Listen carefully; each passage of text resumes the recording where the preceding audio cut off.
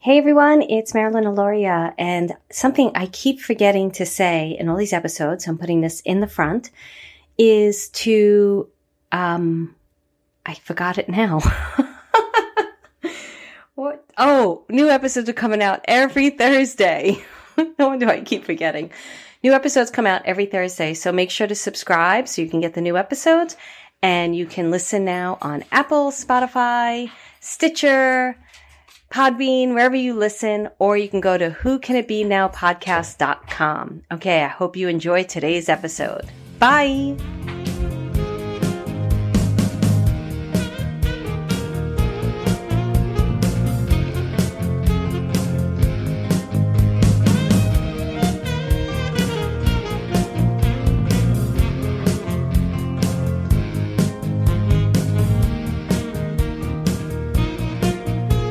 Hi everyone, welcome to Who Can It Be Now, and this is Marilyn Aloria, psychic medium, teacher, and coach, founder of Soul Finder Academy and Membership for Your Soul.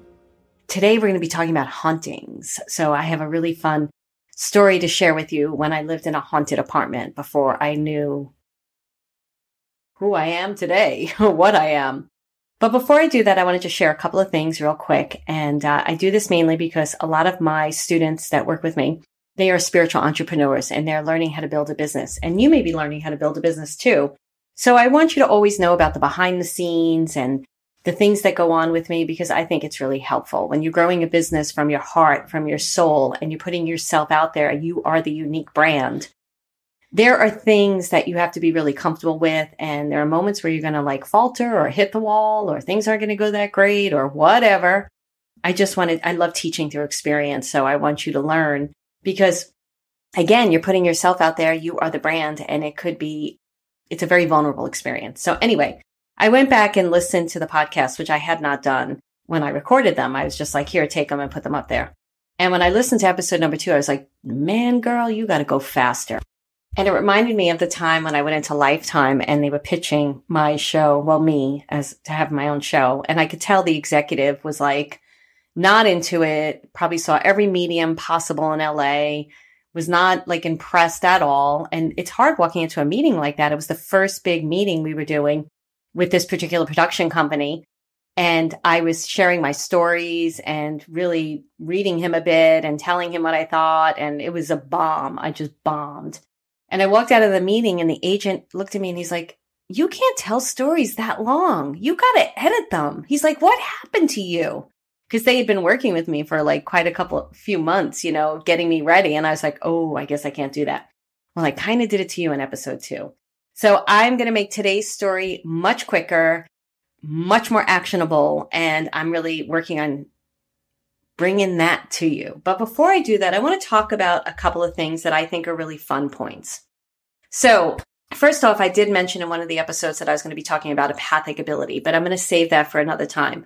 But for those of you who may be wondering what empathic ability is, it's the ability to pick up people's feelings, emotions, physical pain.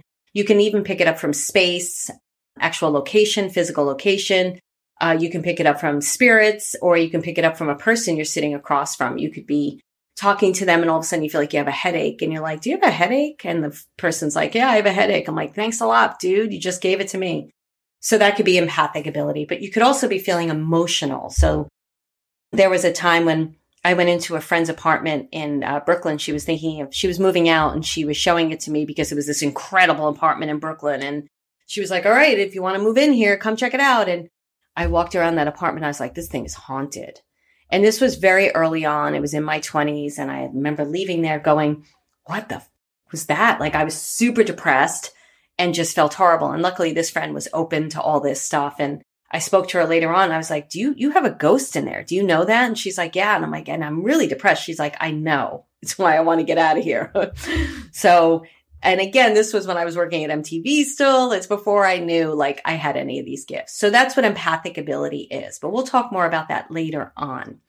What I want to share with you is a couple little tidbits before I jump into the story, because I am hearing from people that they're loving the learning portion of this.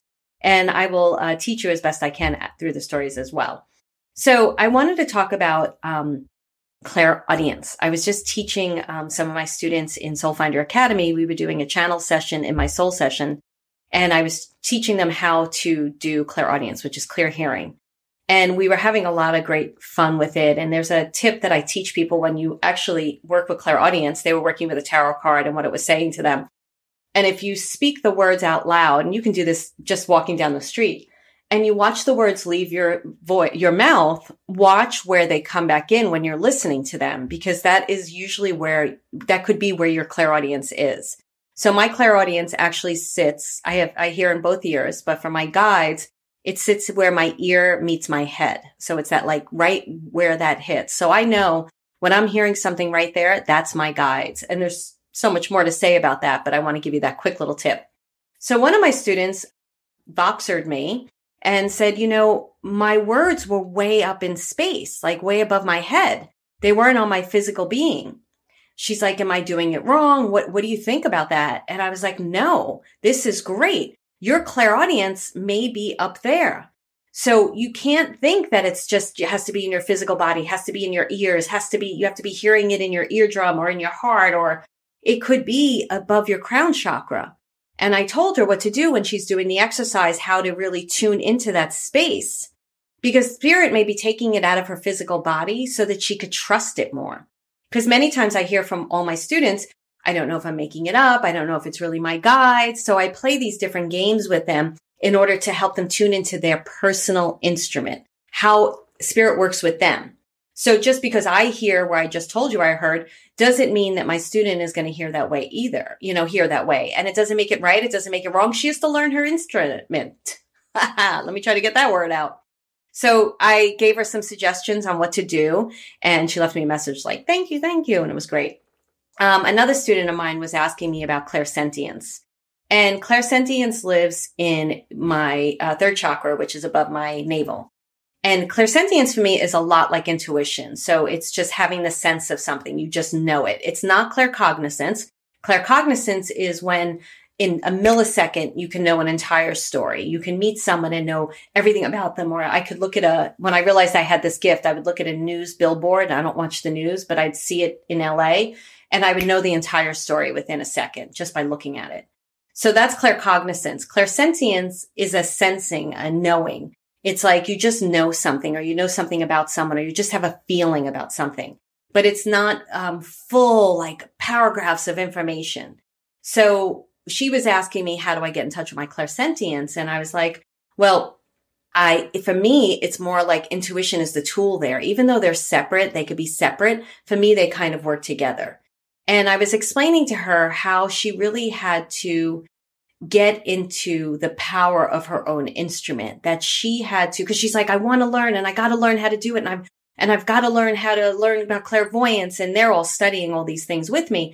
But everybody out the gate wants to have this new language like today. But it's a muscle that you're building up. You don't get a six pack by going to the gym and doing 6 crunches. Wouldn't that be great? And you walk out and you're like, I got this kick-ass six pack. It doesn't happen that way. You're learning a new language. You're learning how spirit works with you, your own physical being, how you feel stuff, how you sense stuff, how you hear it, how you know it. You can't know that overnight. I have been doing this work for over 14 years. And they are starting to open my hearing different again. They're growing me there. They're growing me in my seeing. There's a constant evolution. You're constantly growing. You're constantly expanding.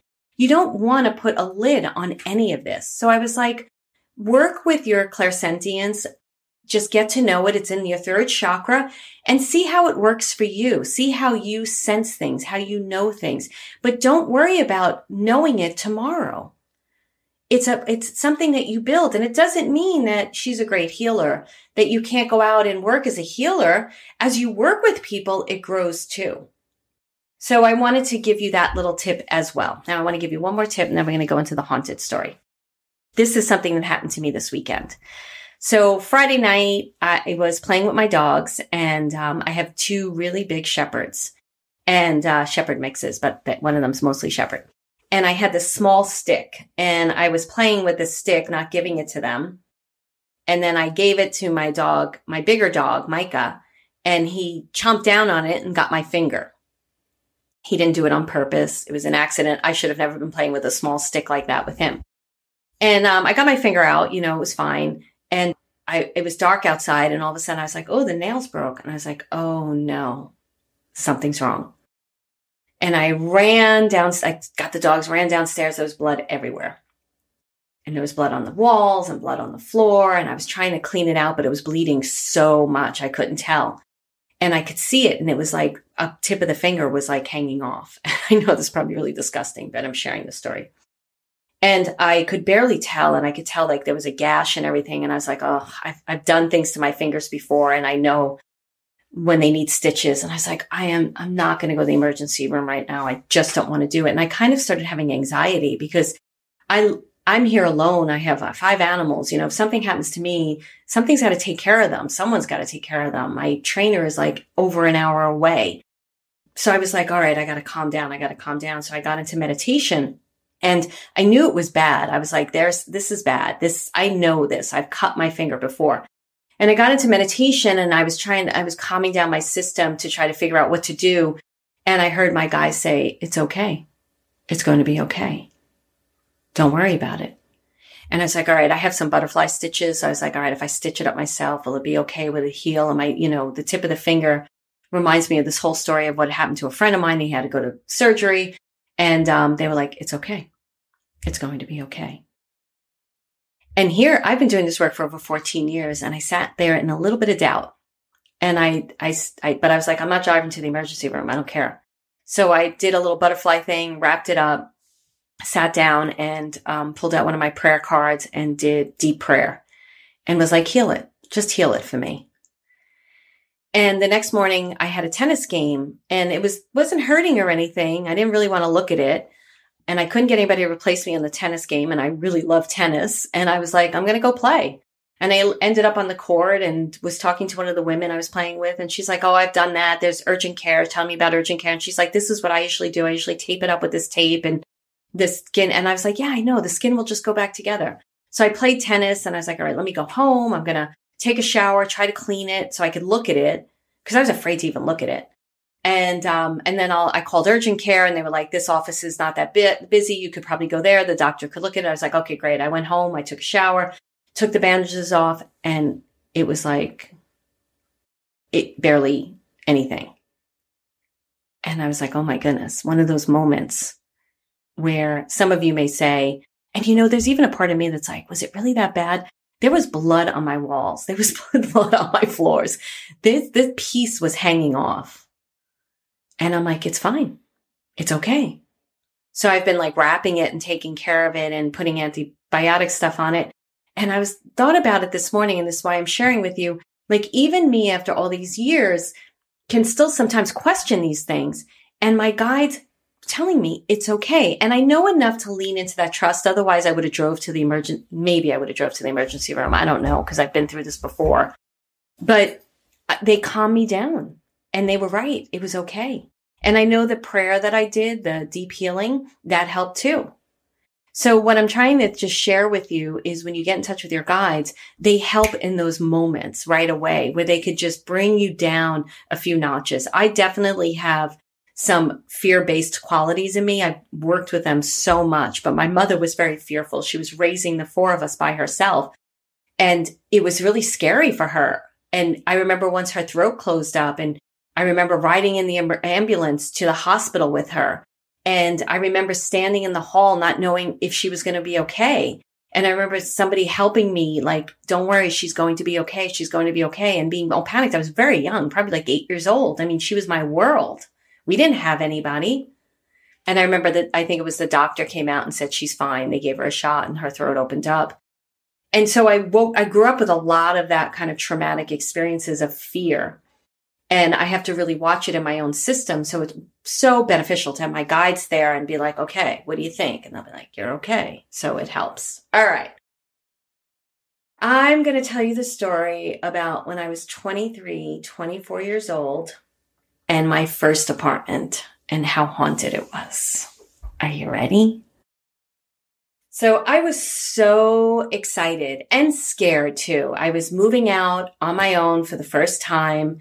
And I was moving in with my friend Dee. We're going to change her name because I know her. She is a very quiet, not a quiet person at all. Actually, she's She's just secretive. So we're going to change her name to D. I'm giving her an alias. So we grew up together. We went to college. I grew up in Bay Ridge, Brooklyn, and it's a very, Bay Ridge, Brooklyn is a really cool place where supposedly it had the most bars and churches in a square mile. So we were going to bars. I was celebrating my 14th birthday in a bar. We would call up car service back then, is the Uber you know today. And we'd be like, hey, I'm in Skinflints. Can you take us to Wavelengths? Like, you didn't even have to see the street names. They just knew all the bars. And there was like a bar on every block and a church on every other block. My friend would always say, all the people in the bars now, well, they're in the AA meetings down in the churches, because it was pretty wild growing up there. We were hundreds of kids. It wasn't like just 5 kids. We traveled around in big groups. It was a lot of fun, I have to say, and a lot of trouble too, but a lot of fun. So Dee and I moved into an apartment together, and I was working at MTV then, and I was working a lot, and she had the front room, which was off the living room. It was a big room. And because she got the bigger room, I got the 2 back bedrooms. So there was a medium-sized bedroom and a smaller bedroom. And my mother brought me a new bedroom set. She promised all of us, I think when we graduated high school, that she'd buy us a bedroom set. And I never got it. So when I moved out, I was like, you're buying me a bedroom set. And I got this big 4-poster bed with an armoire and a bureau with marble. It was so ornate. Like, it would be nothing I would choose today, but I was so proud of it. And supposedly it was Theodore Roosevelt's replica of his bedroom set. So I had my bedroom back there, and then the smaller room had the armoire because the furniture was too big to fit into it. And we moved into the apartment, and the party started, and we were having so much fun. And then the ghosts started visiting. And I can't recall like the first story of when it happened, but this ghost was visiting us. She would come in, she would leave, she would come in, she would leave. And Dee and I were sensitive to this ghost. And we both believed in it. We both have Italian backgrounds, but we didn't talk about it much. It came to the point where a friend would be over and she'd be like, is the ghost back? And because Dee and I just stopped talking about it because the ghost would leave and come back, I would say, yeah, the ghost is back. And Dee would be like, yeah, it came back Tuesday. And I'd be like, oh my goodness, it came back Tuesday. I knew it came back Tuesday too. And it would be like crazy stuff like that happening. We would be sitting in the kitchen, and there was a doorway to the hallway in the kitchen, and it was a tiny kitchen. And we would both see a figure walk by in the hallway and be like, did you see that? Yeah, I saw that. And we both knew it was a woman, and we both knew that she didn't want to hurt us. But still, it was really unnerving to have her there. The answering machine was in the kitchen, and it would be speaking to us. It would just like make sounds and voices. And we were both dating at the time, and we're going to talk about one of those later on. And they were even there and saw it and witnessed it. It would leave messages for us. It would just like randomly talk. And I was like, I was even skeptical back then. And I'd be like, maybe it's like picking up sounds around the area. Never happened in any other apartment. The phone was hardwired. It was the days of 50-foot cords, 100-foot cord phones. Remember those? And some of you probably won't remember this, but you would buy these really, really long cords because we didn't have wireless phones. So you take the phone with you and carry it into the back bedroom and speak on it. You know, there was no cell phones back then. So we knew this ghost. We knew she was around. We knew it was a woman. We would see her walk by the hall. It was freaky because it would be like this black shaded in character. And we would both be like, oh my goodness, did you just see that? And we would both like freak out. She would come, and another reason we'd know she was there was there'd be this putrid, disgusting smell in the hallway. It was so bad that Dee put potpourri out there to try to get rid of it, but it wasn't always there. The ghost wasn't always there. There were moments when it was really strong, and there was moments when it was really weak. But here's the thing. This ghost loved living in the back room with me. Loved it. Now, whether it was the woman or not, I wasn't sure, but I got to tell you, it was uncomfortable back there. I don't think I ever slept in that apartment. I would wake up in the middle of the night with something touching my feet. I got so scared and couldn't sleep that I would sleep with the lamp on. So I'd be getting ready for bed, and all of a sudden the lamp would get super, super bright, and then it would dim. And then it would get bright again, and then it would dim. It was constantly happening. And then I would wake up with things, like I said, touching my feet. And one night I just woke up in the bathroom because I got so scared, ran out of my bedroom, ran into the bathroom, and then fully woke up and was like, what am I doing here? Why am I in the bathroom? And I knew, like, my heart was beating and everything, and I knew something scared the heck out of me, but I didn't know what it was. I just knew, get out of the room. It would shake my bed. One night, I wasn't there, but Dee was there, and she said she heard something in the bathroom, and she went, and it was the tissue thing that flew off the toilet and just flew in the bathroom. So we had a ghost. There was, like, no question. One thing in particular happened, or one of the one things. I was constantly losing my keys. And I would come home at night and ring the bell, and Dee would be out the window like, what do you want? And I'd be like, open the door. I don't have my keys. I lost them. I forgot to take them. And she would come down and let me in. And she was like, you know what? I'm just going to buy you a rock and hide it in the garden and put the keys in that. But I know you'll end up ringing the bell going, where's the rock? I can't find the rock. And I was like, oh my goodness, she just knew me. Like, I was the wacky roommate. You know, my mother did everything for us. So she had to show me how to clean a toilet. She had to show me how to clean the apartment. Once it was during, you know, I lived in New York, in Brooklyn. This was in Brooklyn. So it would be snowing out, and she was very picky about her stuff. It was really beautiful. She had a beautiful chair. She was the one with the TV. I was just like a mess. I was just like, you know, I rough and tumble, and she'd be like, don't put the glasses on the coffee table without the coaster, that kind of person.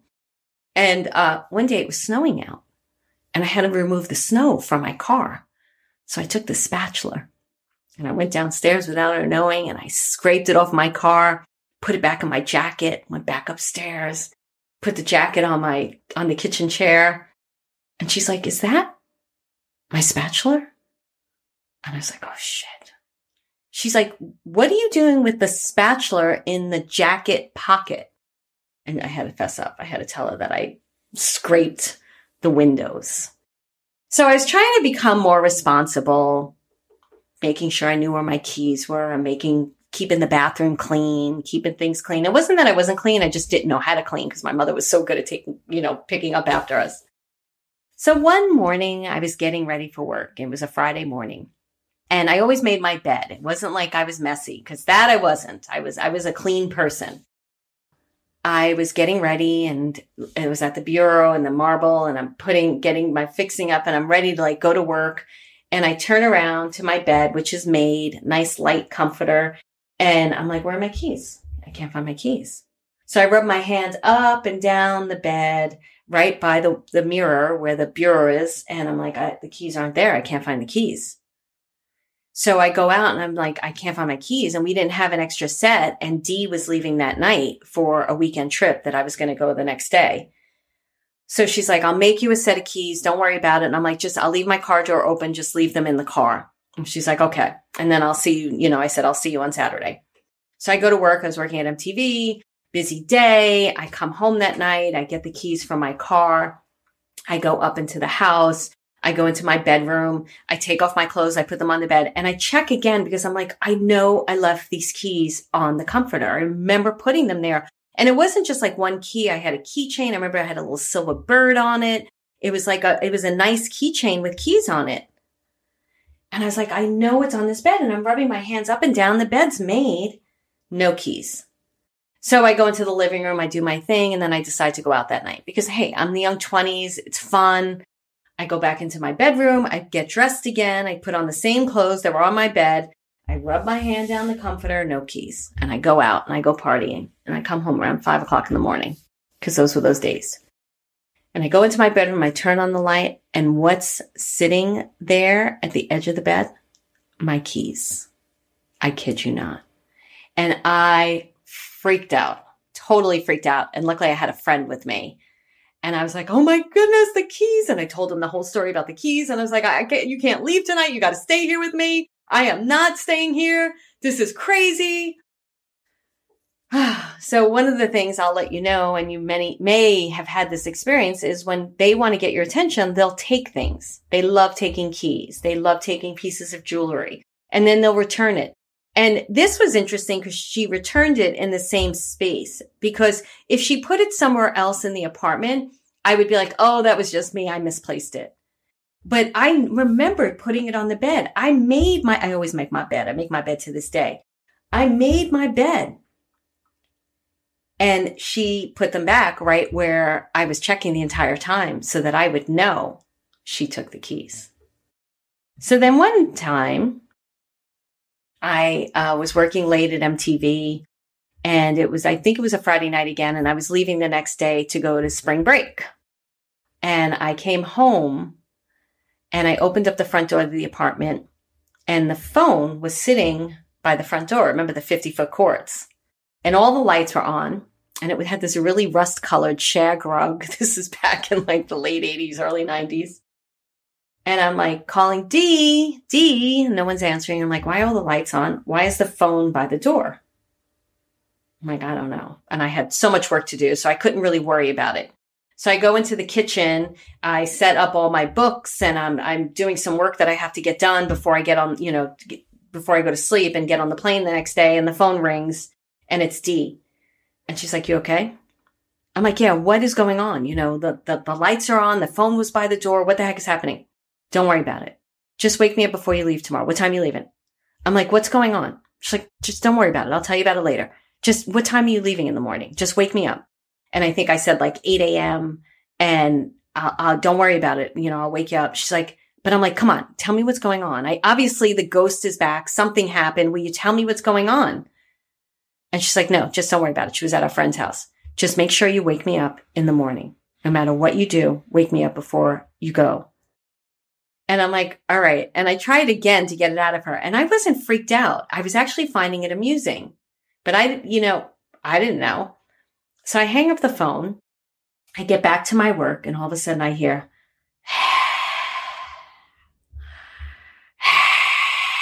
this really heavy breathing coming from the back bedroom. And I'm like, what the is that? And I get up. I'm in the kitchen. All the lights are still on in the house. And I hear it again.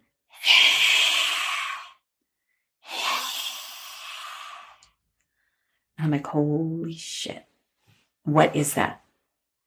So I'm looking at the doorway that leads to the hallway, which leads to the back bedrooms. And I don't know where I got the courage, but I wanted to know what the heck it was. So I head out to the hallway. I'm walking down the hallway, and I hear, and it's coming from the smaller bedroom. And my heart's beating really fast. And I walk into the smaller bedroom, and I hear, and I look to the corner of the room, and I realize it's the radiator. The radiator is breathing heavy. And I just start laughing hysterically. And I go and I get the phone, and I call up Dee, and I'm like, hey, did you hear some really heavy breathing? And she's like, yeah. Oh my goodness. Did you hear it? Did you hear it? Oh my goodness. Oh my goodness.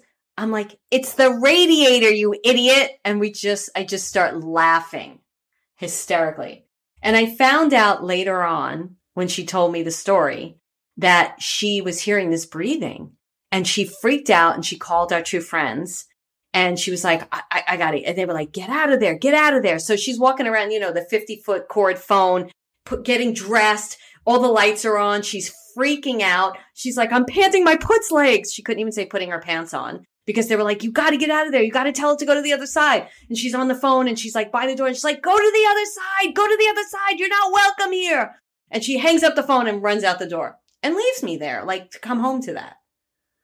And we laughed about that for I don't know how long.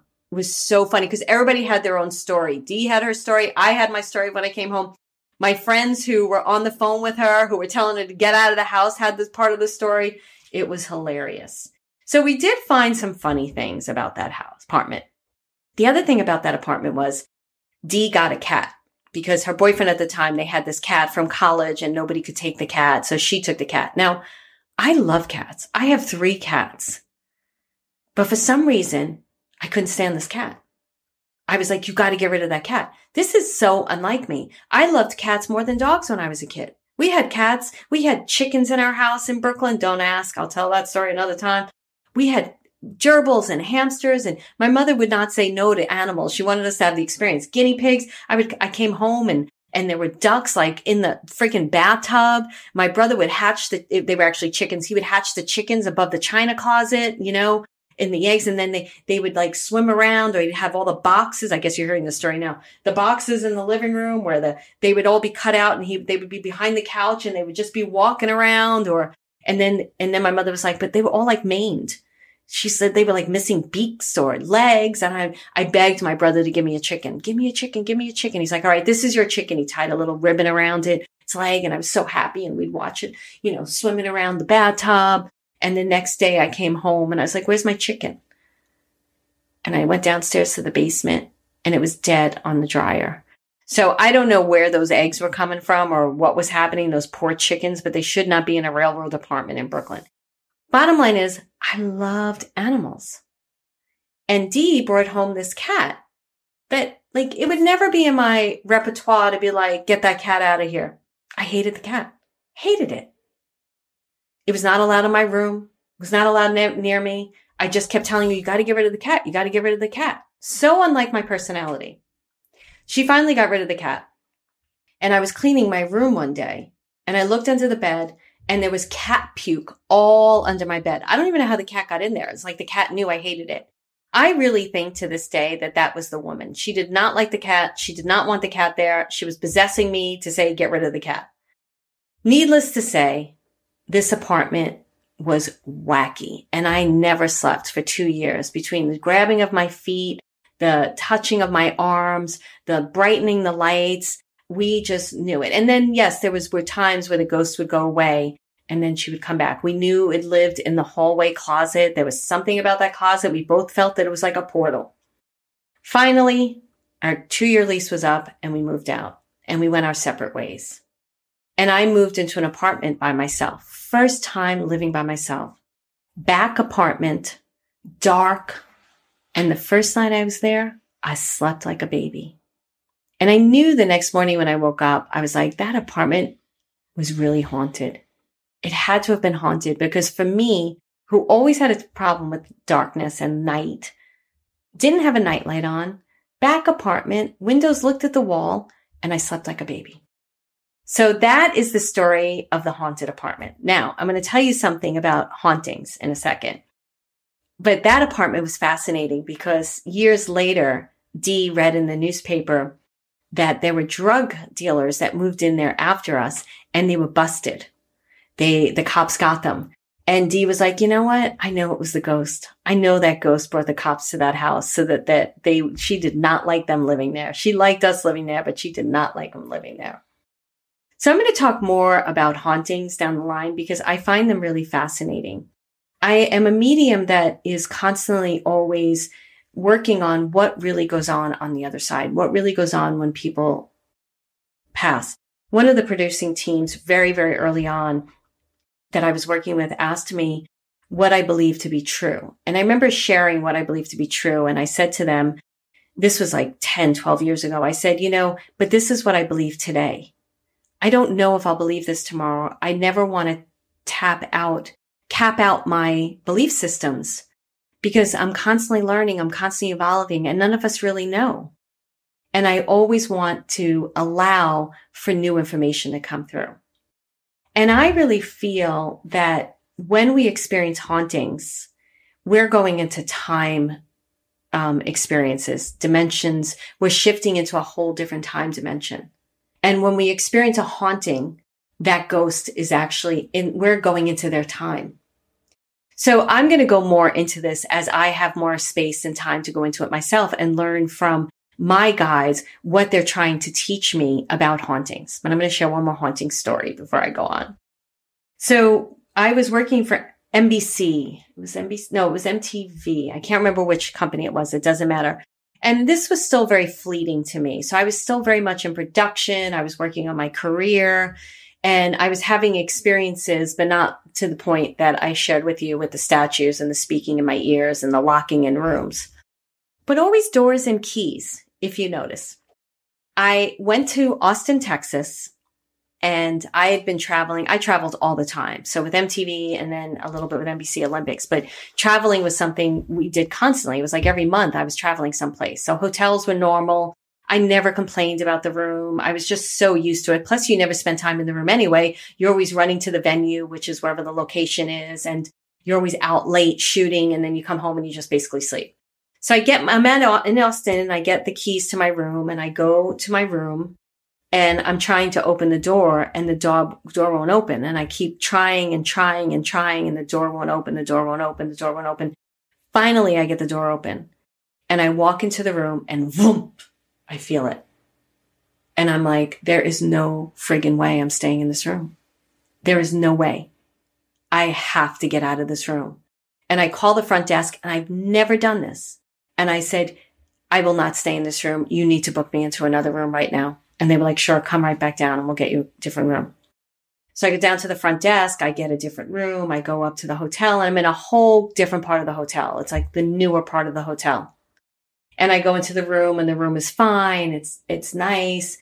And my PA comes up, production assistant. And he's like, what happened? I know you were in the other room. I went there and then you weren't there. And they told me you switched rooms. And I told him what happened. He said, oh my goodness. He's like, that's really strange because yesterday an article came out about this hotel, about how the old section of the hotel where you were at is haunted. And that was one of those moments where, to me, this was all, I didn't know any of this. Like, it was happening to me, but it was confirming. I was like, oh my goodness. That it was like a really cool moment that I knew I had something.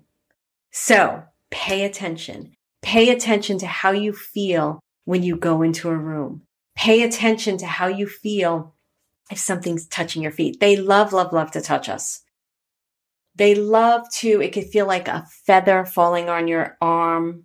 It could feel like, now if the mic just picked up something, that was me, not the ghost, because sometimes you'll hear burp, and that was me. So I have to do that in my channel sessions now because the mic will constantly pick up voices from spirits, and I have to be able to distinguish the difference. So that was me. Anyway. So if it picks up any other time during it and I don't say it's me, that's the ghost adding in. So they'll touch us like it's a piece of hair falling, or it could feel like a feather touching us. It's a very light touch. The feet thing, I don't know why they like playing with your feet, probably because they were at the end of the bed and they like touching your feet. I don't want them touching me. I already told you in a past episode that when a ghost is in, I have a ghost in my house right now, and I know it's the Hollywood murder case that I'm going to tell you about because he's just waiting for me to get to that part of the story. But that story is going to be many episodes. So when a ghost comes into, especially in the kitchen for some reason, I have no idea why they like the kitchen. You know what? I'd rather the kitchen than the bathroom. Bathroom's my place. Get the frig out. You're not allowed to be in there. They will come right up to your back as if they're glued to you. It's a very strange experience. So pay attention to spaces when you go in them. Pay attention to how you feel. This is an empathic thing that I teach. Pay attention to how you feel before you go into the space. Pay attention to how you feel when you're in the space. And pay attention to how you feel when you leave the space, because you may be picking up energy from the space. Remember, you are the instrument. And I'll explain more about that down the line, but it's how you feel, how you see, how you hear, how you know. Remember to develop your skills as if they're a muscle. You have to work with them every day in order for them to get better and better and to grow. And remember that empathic ability isn't just physical feelings. It could be emotional feelings. It could be in the space. And remember that place may not be haunted, but you may have just stepped into another time. Okay, that's it for this episode. I'm not sure what we'll talk about next episode, but I'm sure there'll be a little bit of learning and a little bit of storytelling. So remember, you can go to whocanitbenowpodcast.com. You can email us at info@whocanitbenowpodcast.com in case there's something you want me to talk about or you want to learn about or any kind of feedback. Be respectful and nice, though. I say that to my students all the time. They're so respectful and nice. And I'm like, hey, I don't mind feedback, but be nice about it.